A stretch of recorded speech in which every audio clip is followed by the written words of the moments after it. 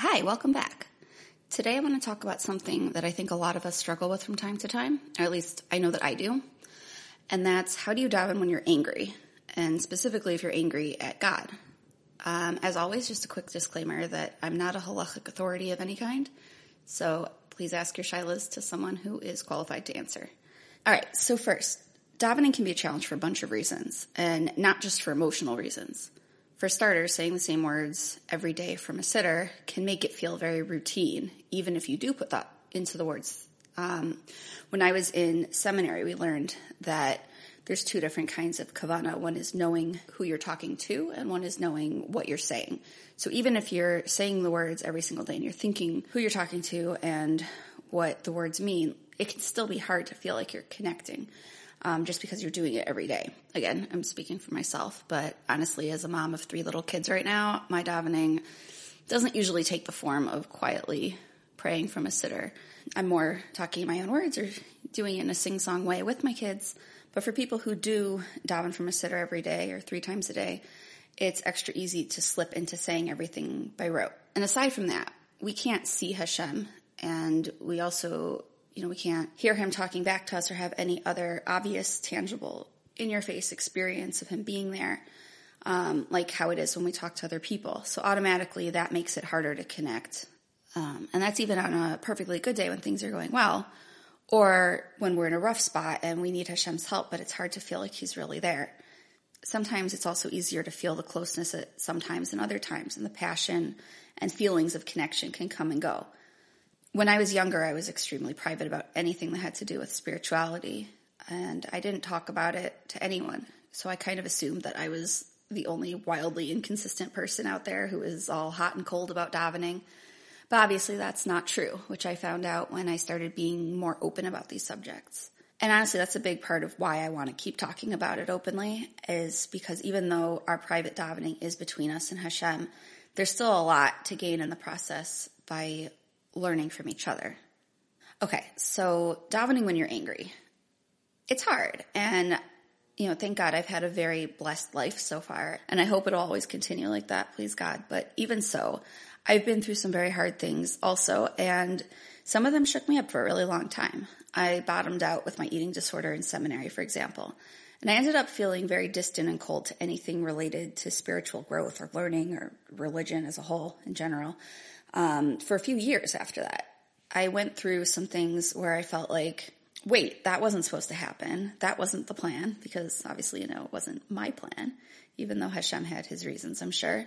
So seminary was one of those, because I set out to have everything go perfectly, and I was working really, really hard to make myself into the person I thought I was supposed to be, and everything just, like the floor fell out. Another time when I was already well into being a grown-up was when I was postpartum after having my twins. I had been very careful not to relapse into my eating disorder. I was careful actually for more than a decade. I was going on 11 years of recovery at this point. I was also careful about keeping my bipolar in the remission phase. I would always get help immediately when I felt things shifting a little too high or too low. And when I found out that I was having twins, I actually went back to therapy once a week, every week, which I hadn't needed for a while at that point. And I went with the sole reason being to have a professional therapist keeping tabs on things, since giving birth in general is hard. And with twins, I knew there was going to be an extra risk of postpartum mental illness and of eating disorder thoughts coming up and being triggered by losing so much weight after having the twins. Just side point, my twins themselves were almost 15 pounds combined when I had them. So, I knew by definition that this was going to be a very risky situation for my mental health, and I took the right steps that I was supposed to take. And I went diligently almost my whole pregnancy. I was very, very sick in that pregnancy. And the therapy wasn't so much about actual therapy taking place, but I needed someone to know my baseline so that they could recognize any red flags that would come up after I gave birth. So it was a precaution based on how bad things had gotten the first time I had a baby and had postpartum. But I didn't always notice the signs in myself. And so I knew that since there was a risk going into this, I know there's a known possibility that I could get into some dangerous territory, so I was playing it safe. And then as the pregnancy went on, I got sicker to the point where I wasn't able to even make it to therapy anymore.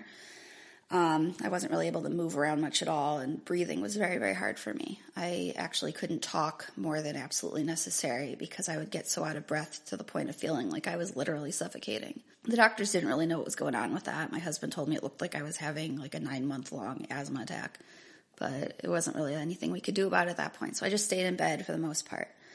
Fine. So then came the big day. The babies came in grand emergency C-section style, and I felt so much better, thank God. And then came some more medical drama. The twins were in the NICU until they were almost a month old.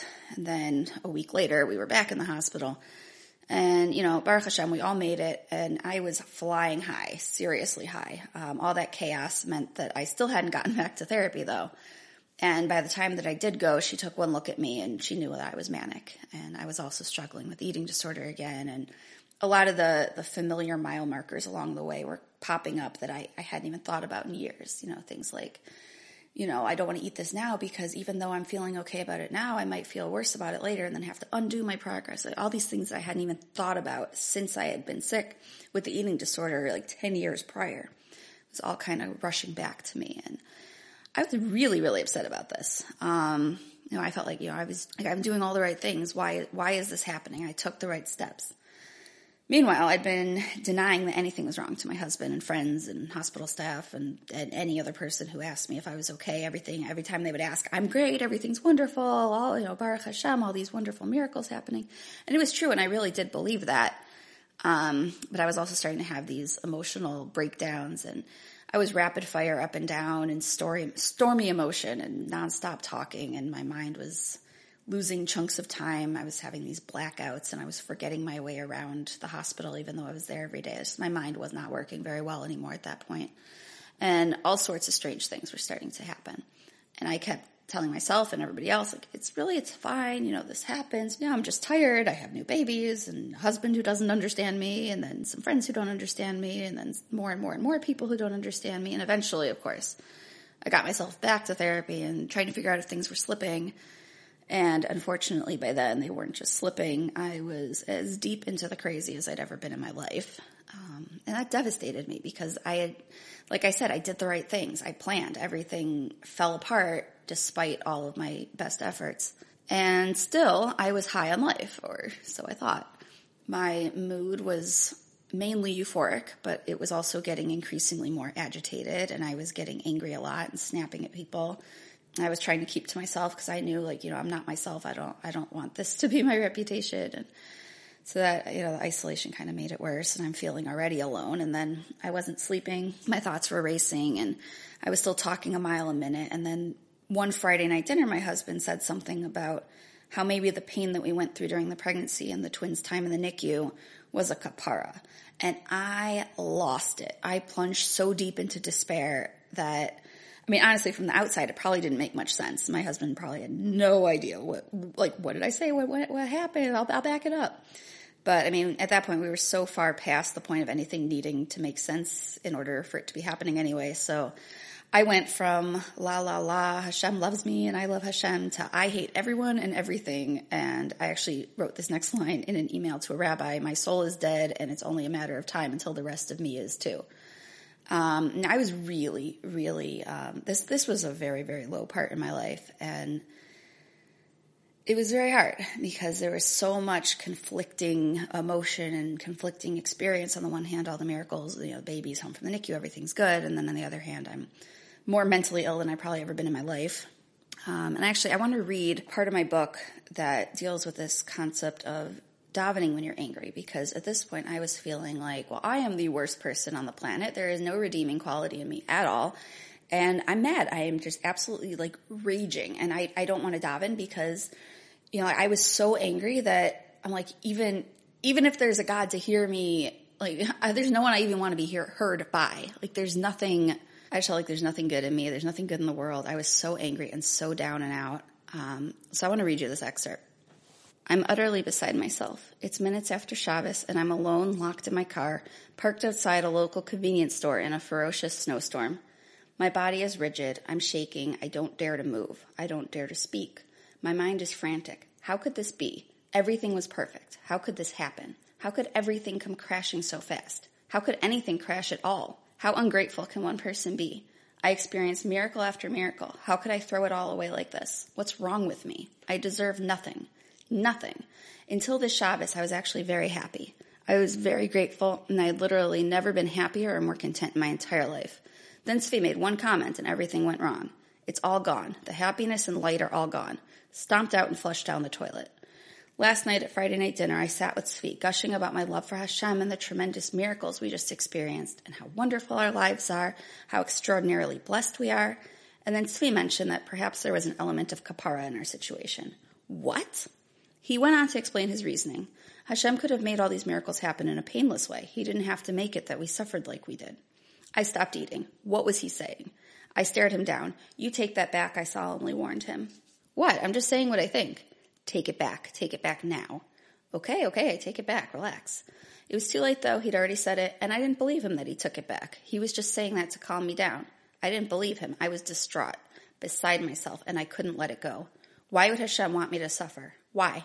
I couldn't believe such a thing. I never, ever, never once saw our situation that way. How could this be?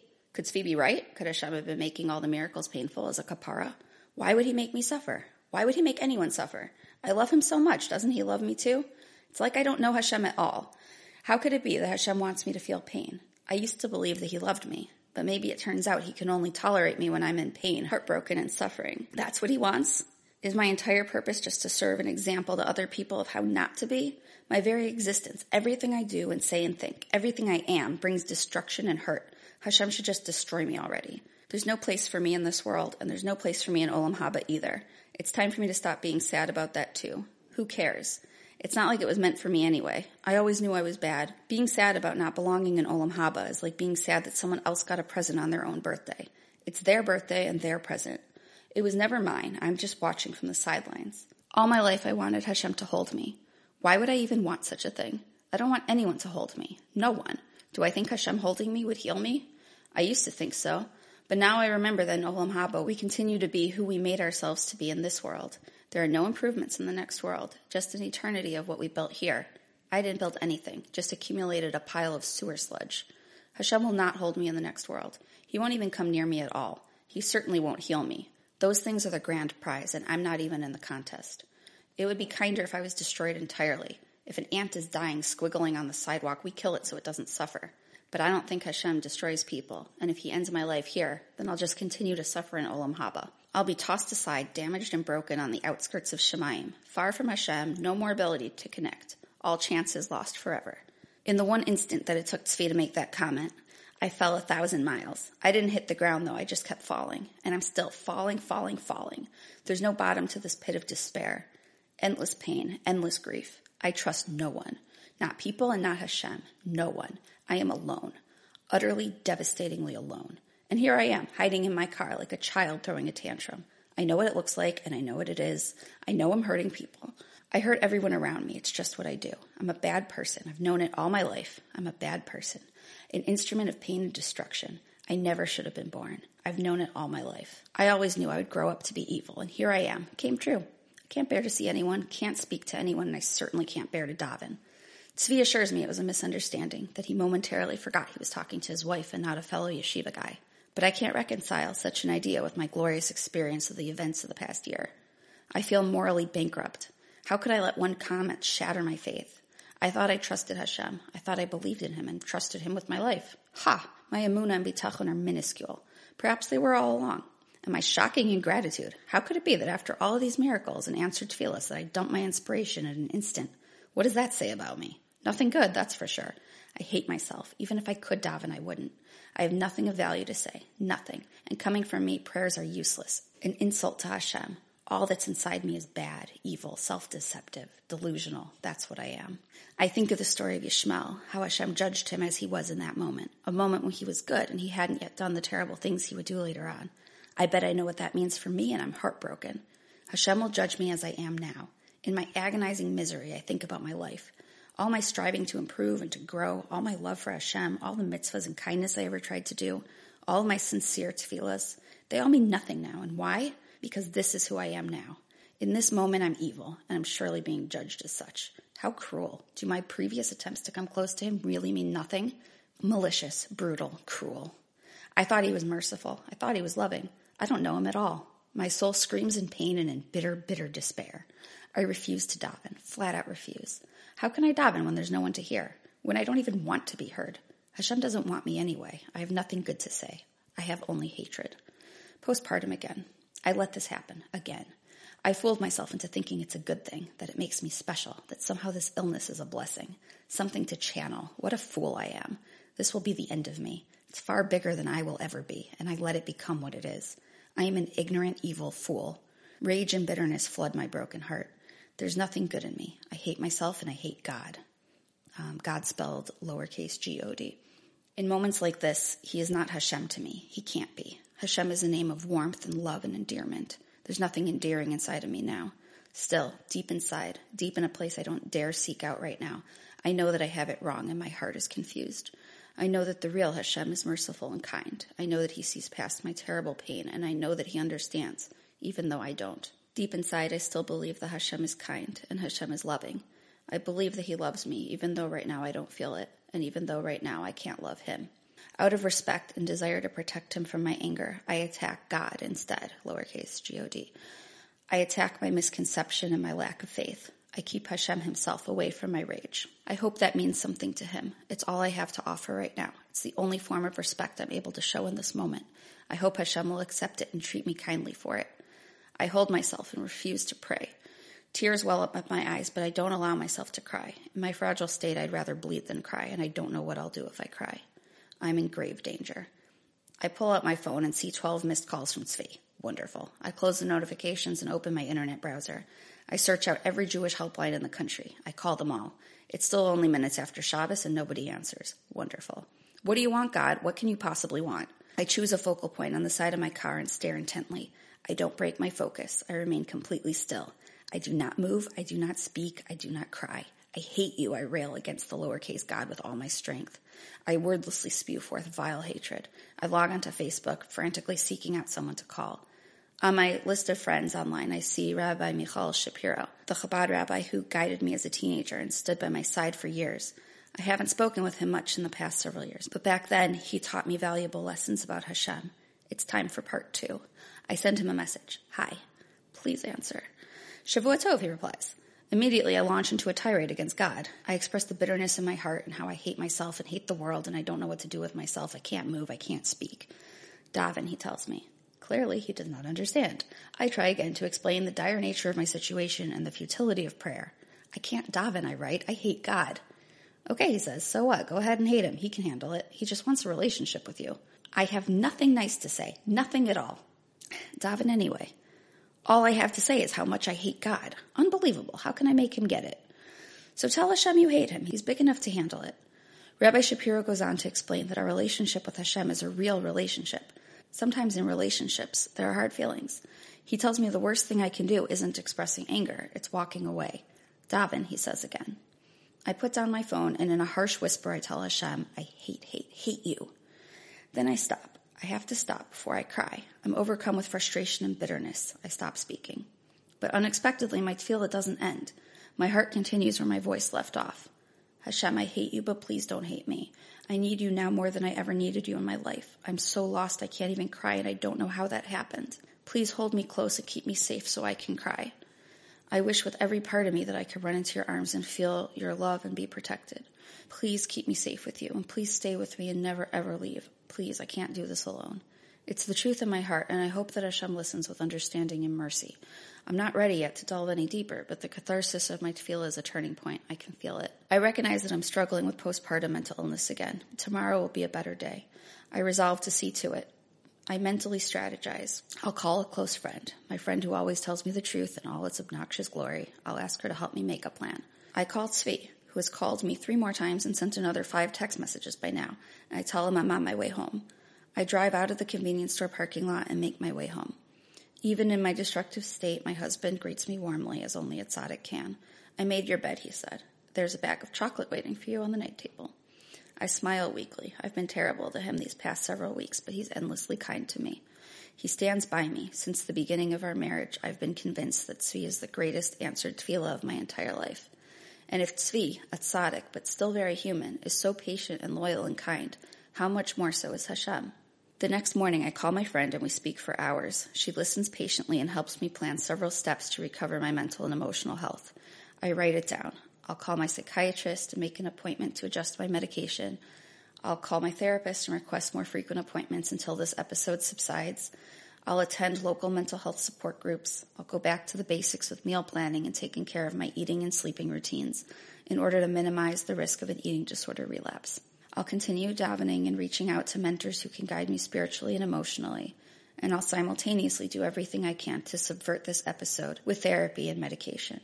It probably won't be an easy plan to follow, but I know that I can do it. I feel strong enough now. This past Shabbos and Motzei Shabbos were the hardest parts of my whole ordeal, including the pregnancy, including the C-section, including the NICU and Nate and postpartum and all the other obstacles and adjustments. Why? Because I felt alone, that's why. I was at war with Hashem. I handled so much with relative peace of mind when I felt Hashem was with me. I wasn't alone then. I wasn't alone this past Shabbos either, but I didn't realize it. I shut Hashem out of my life. I was miserable and despondent. I didn't allow him to help me.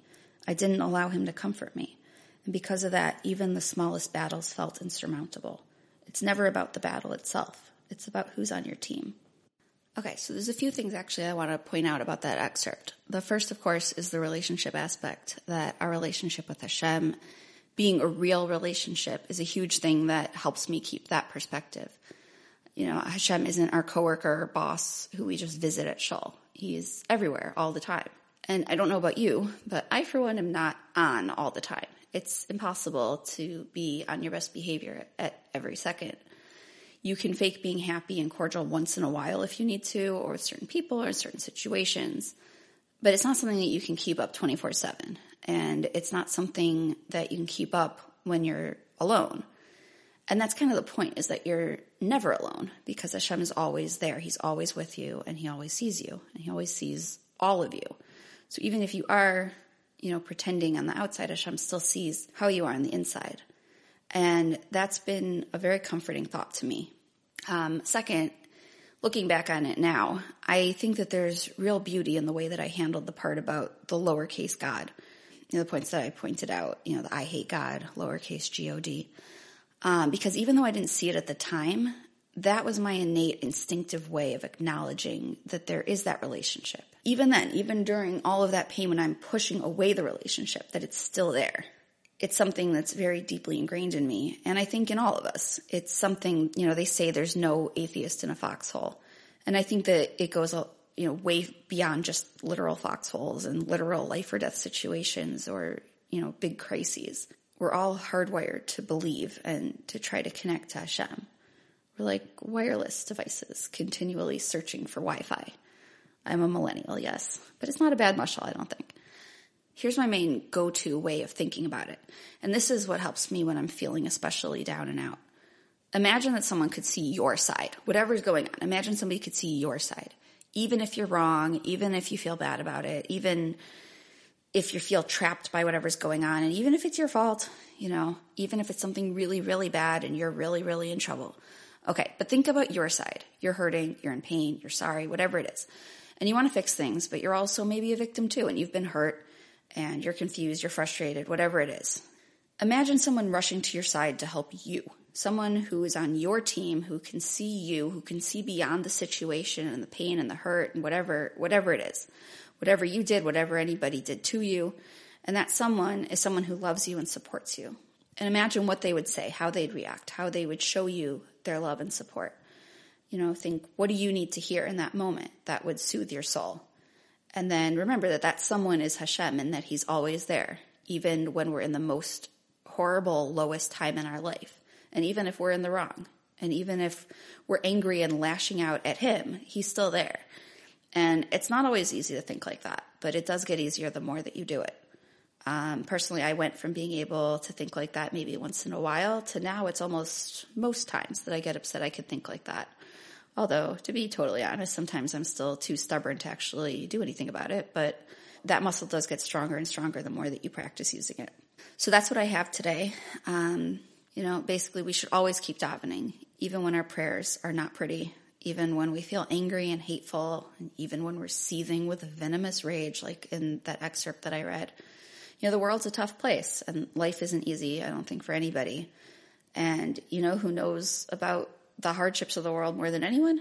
Hashem does, because he made it that way, and I have no idea what his plan is, but I do believe that he cares about us all and that he's there for us. You know, we're safe with Hashem, and we should let him in, because davening can only help. I hope you have a great day, and I hope to see you next time.